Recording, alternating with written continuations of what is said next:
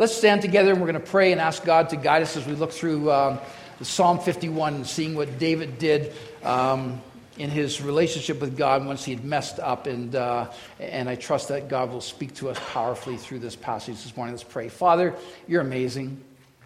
My time here has been just a rich, rich time in my own spiritual journey, and I thank you for that. And as we walk through these verses this morning in Psalm 51, I surrender to you right now, God.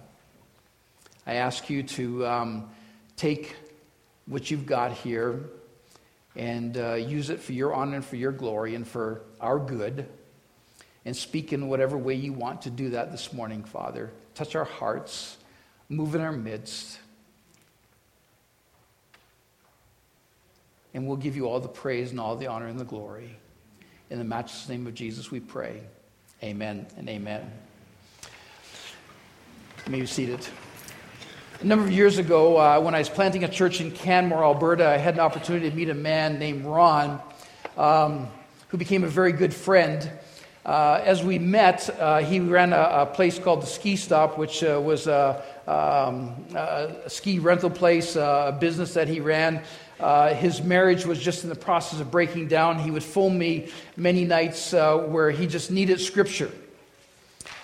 He needed to read something that would get him through that particular night or that particular day. He would phone me day or night saying, I need help. And sometimes he'd wake me up in the night and I would say, hang on a second, and I'd go get my Bible, I'd leave my bed and I'd read through passages with him. We ended up going through a process where I said, well, Ron, let's read through the Bible together, actually. And we started a process where we read through the Bible annually. And it started a process of reading through what we read through the Bible. There was a thing called the chronological Bible. Now, it's not heresy. It's just restructuring the Bible so you don't read through it necessarily from Genesis to Revelation straight, but it's restructured chronologically so you get a sense of the story. And the Bible is a story. And it's neat to see how the story of God unfolds, because God is a relational God. And this year in particular, I've asked God to help me to see the story as it unfolds and the connection relationally for him, to help me understand it through his eyes and the brokenness and the successes so often as it unpacks the story. And it isn't a fairy tale. It isn't a fairy tale. And if you haven't read the Bible or you're new to it or whatever, you might kind of just think, well, is it really true? I'm reading this book right now called Rings of Fire, written by Leonard Sweet. And in this one chapter, it's called The Hostile Culture. And I just want to read this to you because we do live in a hostile culture. But Leonard Sweet writes this, and he says, the editors of GQ magazine selected some of their favorite writers to challenge received wisdom about classic pieces of literature. The panel was instructed to select 21 books they believed were overrated and could be struck from the canon. Number 12 on the list of 21 books you don't have to read is the Bible. Okay? So let me read that again. Number 12 on the list of 21 books you don't have to read is the Bible. The GQ editors chose to ban the Bible from any required reading list because, and I quote, it is, now listen to this, it is repetitive, self-contradictory, sententious, foolish, and even at times ill-intentioned. I found that kind of interesting. So it's repetitive, self-contradictory, sententious, foolish, and even at times ill-intentioned. Now, when I read that, I thought, well, that's kind of interesting, how they looked at that. And I wasn't, of course, threatened by that or thought that, I just thought, well, that's the world in which we live. That's how they perceive the Bible. They said, well, you don't have to read the Bible because of those things. It's foolish. It's ill-intentioned. And I thought, well, isn't that interesting how the world looks at that? And we realize we live in a spiritual world with spiritual enemies, and they're telling us, well, you don't have to read that anymore. And so, sweet in picking that up and looking at it, he tells this story, and I want you to listen to this. Now, it's a fable. Now, understand that it's a fable, okay? He writes this, and he says, a medieval fable tells about a young woman who died early in life, but was a troublemaker in heaven. Now, remember, it's a fable. So much that she was expelled, but told that if she would return with the gift most valued by God, she would be welcomed back. So she searched the ends of the earth for what God might value most. And she brought back drops of blood from a dying patriot. She brought back some coins that a destitute widow had given the poor. She brought back a leaf from the Bible that one of the greatest preachers had used over a lifetime. She brought back some dust from the shoes of a missionary laboring on a remote island. She brought back many things such as these, but was always turned away. One day, she saw a small boy playing by a fountain. A man rode up on horseback and dismounted to take a drink. And the man saw the child and suddenly remembered his boyhood innocence. Then, looking in the fountain and seeing the reflection of his hardened face, he realized what he had done with his life. And tears of repentance welled up in his eyes and began to trickle down his cheeks. The young woman scooped up one of these tears in a vial and took it back to heaven and was received with joy and celebration. What does God value most? Turn with me in your Bibles to Psalm 51. Psalm 51. And I think we'll see today what God values most. Psalm 51 is the great story of David. Many of us will know it well, and if you don't, it's one of the most loved psalms in all of the 150 psalms that were penned for us in the Bible. It's a story of a man who, as we said, the Bible is full of relationships. It's a book that tells the story of God for us to see from Genesis through to Revelation, of a God who created mankind and weaves the story throughout all these 66 different books that are in this Bible. And he tells the story of sometimes wonderful tales, but sometimes often brokenness as well. And Psalm 51 is a story of brokenness. The backdrop of Psalm 51 is found in 2 Samuel 12, where God himself sends this man named Nathan to a man named David who writes the psalm. But it's God who starts the story. And he sends Nathan, who's good friends with David. And the story unfolds that Nathan tells David a story. And David gets all worked up about the story. And at the end of the story, Nathan looks at David and says, David, you're the man. And David's broken by it. And the interesting part is that between 2 Samuel 12 and Psalm 51, we don't know the time frame. We don't know how long it is. But we ultimately get to Psalm 51. So if you have your Bibles, we can read through Psalm 51 and we'll see what happens. And we're just going to read, first of all, the first 6 verses, and then I'm going to open up the outline for you, and we'll see it on the screen in just a moment. It says in Psalm 51, starting at verse 1, it says, David cries out, and he says, have mercy on me, O God, according to your unfailing love. According to your great compassion, blot out my transgressions and wash away all my iniquity and cleanse me from my sin. For I know my transgressions, and my sin's always before me. Against you and you only have I sinned and done what is evil in your sight, so that you are proved right when you speak and justified when you judge. Surely I was sinful at birth, sinful from the time my mother conceived me. And surely you desire truth in the inner parts. You teach me wisdom in the inmost place. We'll just stop there for now. We're just going to unpack the psalm in 3 different places, 3 different parts, and break it down. And I've called it threads. And so if you're a note taker, you can watch the screen behind me and see how the psalm unpacks. But I've called them threads. And the first thread is this, the thread of mercy in admission. And so as David begins to unpack the psalm and write it for us, we see this thread of admission. And David says, I've got to understand something. I want to write and say this. I want mercy, and I'm going to admit something. And so what does he say? Well, in the first couple of verses, he says this: I want you to have mercy on me according to your unfailing love, according to your great compassion. I want you to blot out my transgressions. And so out of his knowledge of his relationship that he has with God, he asks God for mercy. And so what's happening? Well, what I said about the beginning about God is that he's a God of relationship. The whole Bible is a story of this God who didn't create the world and then walk away. He's a God who created and then interacts all throughout. He's always interacting.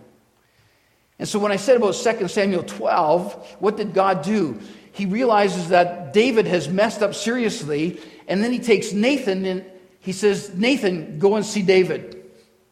Why? Because he's a God who wants relationship with David to be restored. And through that restoration process, what happens? Well, David begins to pen this psalm, and he says, God, I know I've messed up. And so he says, I want you to have mercy on me, O God, according to your unfailing love. Out of this relationship that David has with God, he asks for mercy. He knows God, and he asks, and he said, I've messed up, God, in my relationship, and so I come to you, and I want you to have mercy, because he knows God. I want you to have mercy and compassion, and I want you to blot out my transgression. And that's the beauty of actually knowing our God. Because if David actually thought that God was some kind of vicious, violent, religious, or legalistic God, he wouldn't dare to write these things. But out of knowing God, he comes and he asks for mercy because of the relationship that he has. And he wants the relationship to be restored, and so he says, please wash away my iniquity and cleanse me. And then we get to the interesting part. He admits. And that's found in verses 3 through to 6. The admission. And this is the part that's probably relatable for many of us. And maybe some of us who don't want us to be relatable. Because look at verse 3. He says, for I know my transgressions, and my sin is always before me. And he says, against you only have I sinned and done what is evil in your sight, so that you are proved right when you speak and justified when you judge. Surely I was sinful at birth, sinned from the time my mother conceived me. Surely you desire truth in the inner parts. And so we call this the admission. But here's, I think, the part that sometimes for those of us who've gone to church for a long time, we disconnect about this point in time. Because we know that Psalm 51 is a psalm about a guy who committed adultery. And we disconnect right there. Because we say, well, David was a guy who was seriously messed up, and Russ, this psalm isn't about me. Well, good for you. I want to affirm you in your non-committing of adultery. That's great. But look with me at the passage again. Look with me at verse 3. Because David says, for I know my transgressions. It's plural. So he's not just talking about adultery. He's obviously talking about more than just adultery. So come back with me to the psalm. And don't worry about the fact that you didn't commit adultery. I can tell you right now, neither did I. So you and I are perhaps in the same boat. So let's get back to the psalm together. Don't disconnect. He says, against you and you only have I sinned and done what is evil in your sight. So you want to disconnect again and say, well, I didn't commit adultery. Hang on a second. Neither did I. And you are justified when you judge. Surely I was sinful at birth. Well, you can reconnect right there because you and I were both sinful at birth, even if you didn't commit adultery. Sinful from the time my mother conceived me. Verse 6, surely you desire truth in the inner parts. So what's he talking about? Well, David is saying, I've been sinful from the time I was born. We understand that we're conceived in sin. And the only thing that would change us is when we understand who Jesus Christ is and our need of a Savior. And I think we can play the game of religion and play the game of church and play the game of comparison and play the game of grading our sin and sometimes think, well, I'm a pretty good person. I'm a pretty good Christian, and my sin really isn't all that bad. And we can look down the row or look down the game of church in the sense of thinking, well, my sin isn't as bad as somebody else's, and want to grade our sin on a scale of 1 to 10 and say, well, I'm just a 1 or 2 when it comes to sin. Whenever I know some other people who are like an 8 or 9 or 10 of their sin. But what did David say? He said, against you and you only have I sinned. And so if I compare my sin to God, then the number really doesn't matter, does it? Because if my sin, no matter what the number is simply graded against God, then all of a sudden the number doesn't matter at all, because against you and you only have I sinned. Then that's all that matters. 1, 2, 9, 10. I sinned against God. And what does David say in here? He says, surely you desire truth in the inner parts. How's the truth in your heart? Is the Holy Spirit prodding you right now? When it comes to our sin, God wants us to come clean in our own hearts.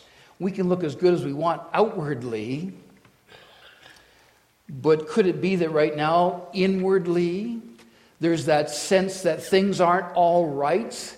And you know what that sense is when things aren't all right? That's the Holy Spirit telling us that things aren't all right. And there's that lack of peace happening right now because the Holy Spirit is prodding us and pricking at our own hearts and saying, you know it's not right. And you can say, well, I haven't done anything all that bad. And it doesn't matter all that bad. What matters is it right with our own relationship with the Father?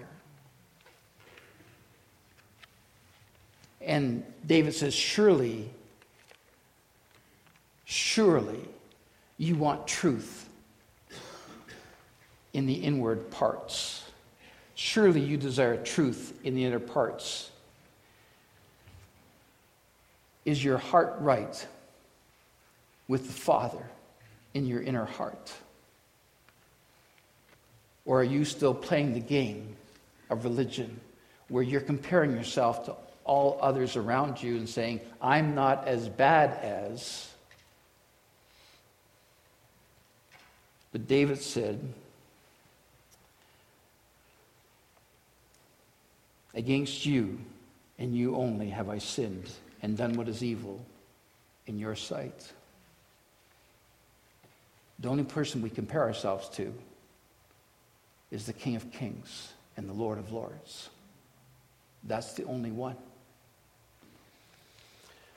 The second thread number 2. Because you see, if we get thread number 1 right, where we come clean and admit, then that leads to the burdening of our hearts being lessened completely, and we can shed that burden completely and get rid of it when we come clean. And then the thread that comes next is verses 7 through to 12, is the thread of joy that comes with cleansing. Because it says in verse 7 of Psalm 51, cleanse me with hyssop, and I will be clean. Wash me, and I will be whiter than snow. Verse 8, let me hear joy and gladness, and let the bones that you have crushed rejoice. Hide your face from my sins, and blot out all my iniquity. Verse 10, create in me a clean heart, O God, a pure heart, O God, and renew a steadfast spirit within me. Verse 11, do not cast me from your presence, or take your Holy Spirit from me. And then verse 12, restore to me the joy of your salvation, and grant a willing spirit to sustain me. And so the thread that comes with cleansing is this, the relational thread of pure cleansing versus joy. David knows all of the religious exercises that I could possibly do will never get me to this point. David knows that no amount of doing good works will solve his problem. So he turns to the only one who can fix his brokenness.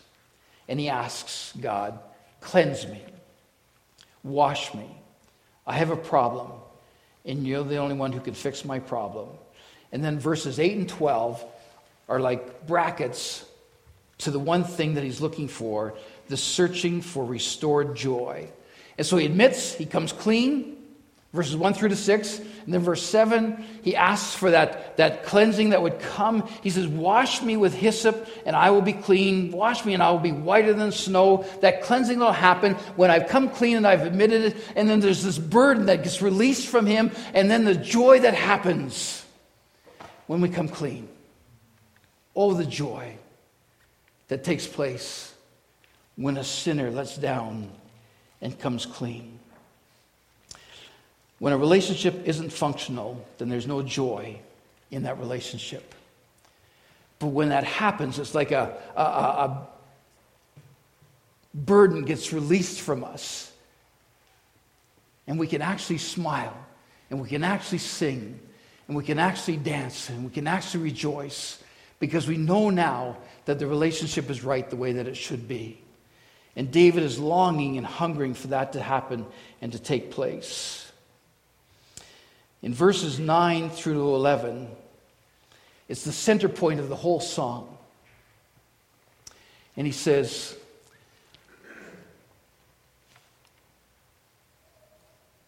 hide your face from my sins, blot out all my iniquity. And then verse 10 is the center point of the psalm. It's like the high point. It's like climbing the mountain and getting to the very top of the peak of the psalm. He says, create in me a pure heart, O God. Renew a steadfast spirit within me. Don't cast me from your presence or take your spirit from me. Restore to me again the joy of your salvation, The hunger for a pure heart. In the middle of the psalm, he gets to what's most important. And what we who are Christians should want more than anything else all the time is that pure heart. Here's what I want, God. I want to be right with you. I long to be right with you. I desire nothing more than to be right with you. I've got a friend who owns some farm property, and he was telling me this story not too long ago about how he came home one day. It was the summertime, and it was the end of his day, and his wife had already gone to bed, and so he just went in and just grabbed a shower and wrapped a towel around himself and came out and just wanted to catch the late news, and so caught that and was lying on the couch and fell asleep. And so as fell asleep and the TV went blank, and it's an old farmhouse that he lives in, and he said that he had his car parked outside next to his house, and he said all of a sudden the motion detector light went on and it woke him up. It's 3:30 in the morning.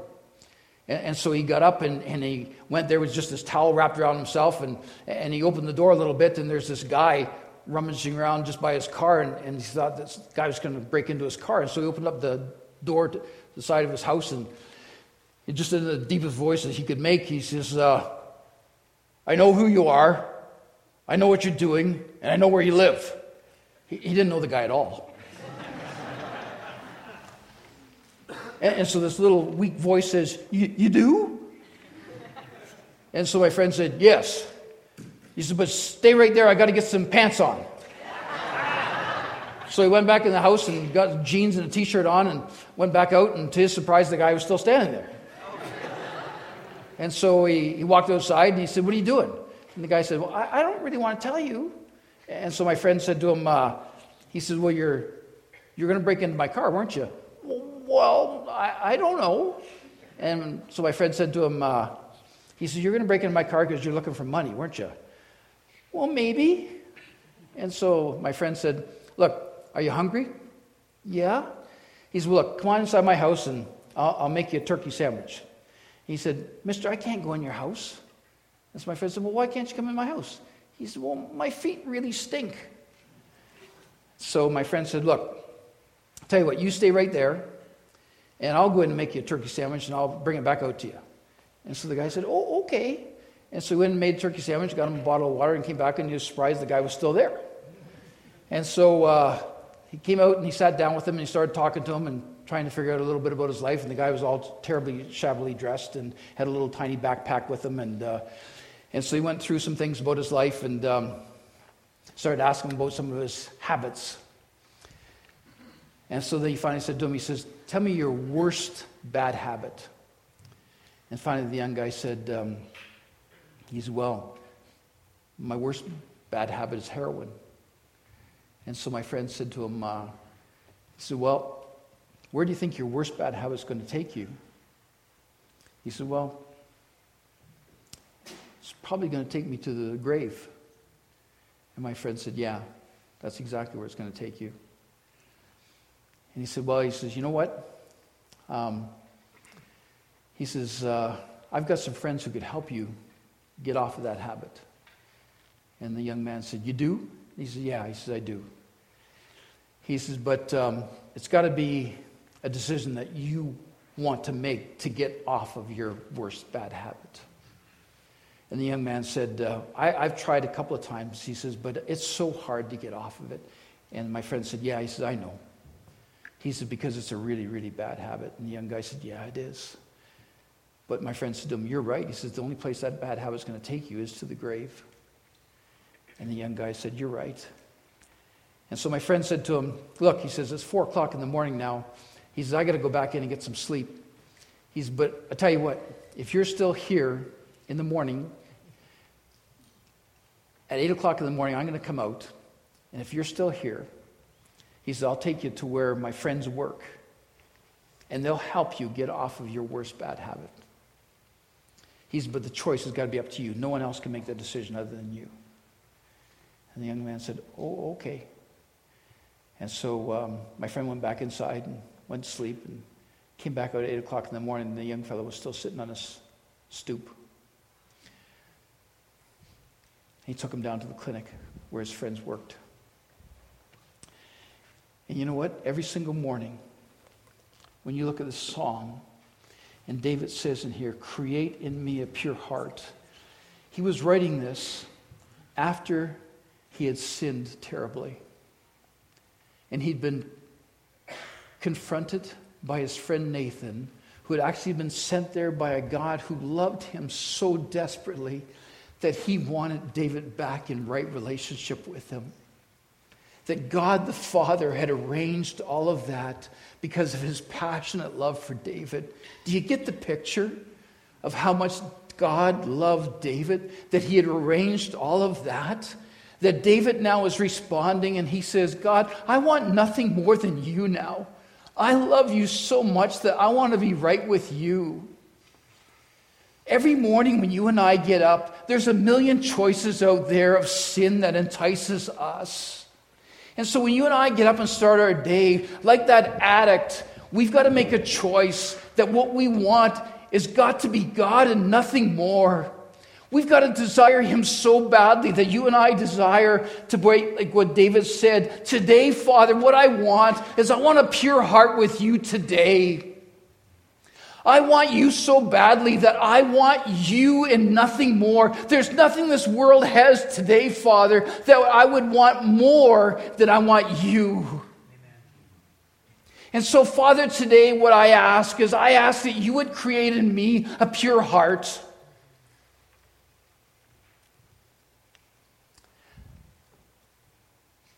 There's so many enticements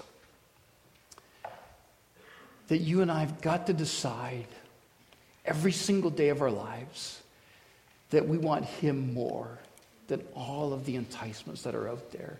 That's what David's penning here in Psalm 51. Then in verses 13 through to 19, we see the thread of declaration.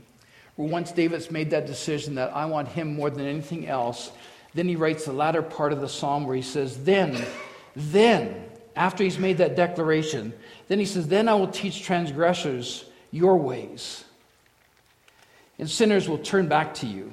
Save me from blood guilt, O God, the God who saves me, and my tongue will sing of your righteousness. O Lord, open my lips, and my mouth will declare your praise. You do not delight in sacrifice, or I would bring it. That's all religion again. You do not take pleasure in burnt offerings. The sacrifices of God are a broken spirit and a broken and contrite heart, O God, you will not despise. And in your good pleasure make Zion prosper, build up the walls of Jerusalem. And then there will be righteous sacrifices and whole burnt offerings to delight you. Then bulls will be offered on your altar. You see, the thread of declaration is that our God, once David is clean, then he wants to help others. And then lastly, in this declaration, David makes it clear once again, it's not about religion, but it's about relationship. We fool ourselves into thinking that as long as we're looking good religiously, God will be happy. God is never happy with religion. God is never impressed that we would look good by dressing up and coming to church. God is only ever pleased with a heart that's right with Him. He is never impressed when we look good on the outside if we've got it wrong on the inside.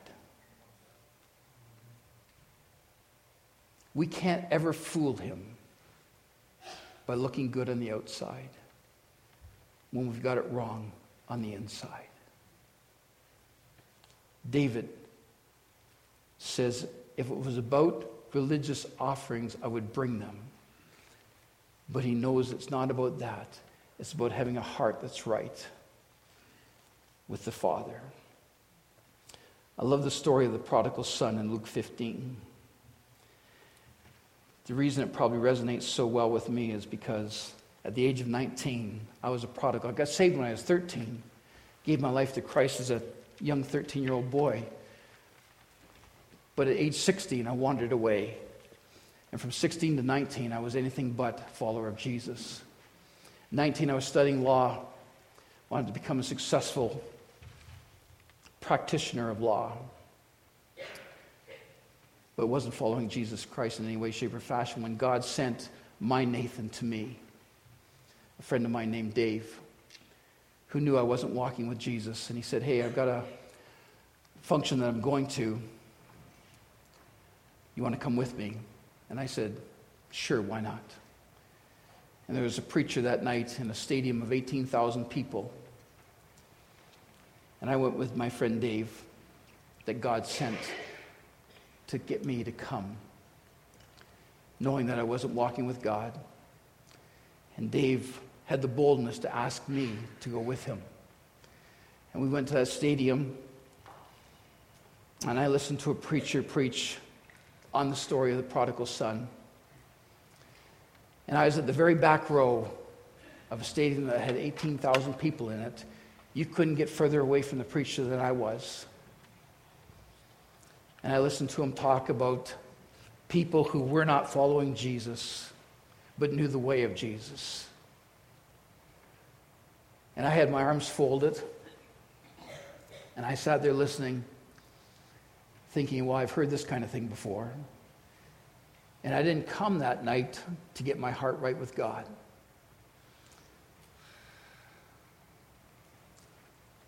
But God had different plans. And it was like the stadium emptied out that night. And it was just that preacher and me. And the preacher that night said, I'm asking prodigals to come home. And then he changed the call. And he said, I'm asking prodigals to come home, but only if they're willing to say, I'll never walk away from you again, God. And everything got real serious real fast. And I thought, wow, I'm not sure I'm willing to make that serious of a response. And yet I could feel and hear the Holy Spirit saying, it's time to come home. And so there I was, 19 years of age. I had my life planned out, and it didn't include God. But God said to me, it's time to come home. And he had made these arrangements with my friend and other people because he was coming after me. I'm amazed. By a God who chases us down. And maybe he's chasing you down here this morning. and you know you're not right with him, whatever your sin may be, wherever you're at spiritually, and he's saying to you, it's time to come home. And so I stood and responded that particular night and said, okay, God, you've got me. And the sin that I had been involved in, I just was glad to get back on the bus that particular night. And I said, okay, God, I'm yours. And then when I walked back to the dorm that I was staying in that particular night, and just outside of Chicago, Illinois, I just said, okay, God, I'm yours. He whispered to me, you're done with law. I'm calling you to preach. I didn't come from a religious family. I didn't come from a background of people who had that kind of thing. I thought, God, I'm just happy to be back on the bus. And I'd never thought of ever doing what I'm doing right now. I was just glad to be back in this family. He said, no, we're writing a new story for your life. I just couldn't believe that he would be willing to allow me to play a role in his story. But he's that kind of a God. He's that kind of a father. And so maybe you're questioning whether you're worthy. And the answer is yes. Because of Jesus Christ, you're worthy. Because I surely felt unworthy because of what I'd been involved in. And my father said to me, oh no, you're not worthy, but my son is. And now I'm going to take and use you to do things that I want to accomplish through you. And I'm amazed by what my God has taken and used my life for. And so whatever would be holding you back this morning, I want you to know that there's nothing that God can't do in and through you, because he's that kind of a father. And so there's these two different things that are going on. There could be that self-righteousness that we need to get cleansed, or there could be that sense of unworthiness that the devil wants to kind of tease you with and say, you're not worthy. Both are wrong. Both are wrong. On the one hand, we need to get self-righteousness cleansed and get away from that and say, no, self-righteousness has no room, because our God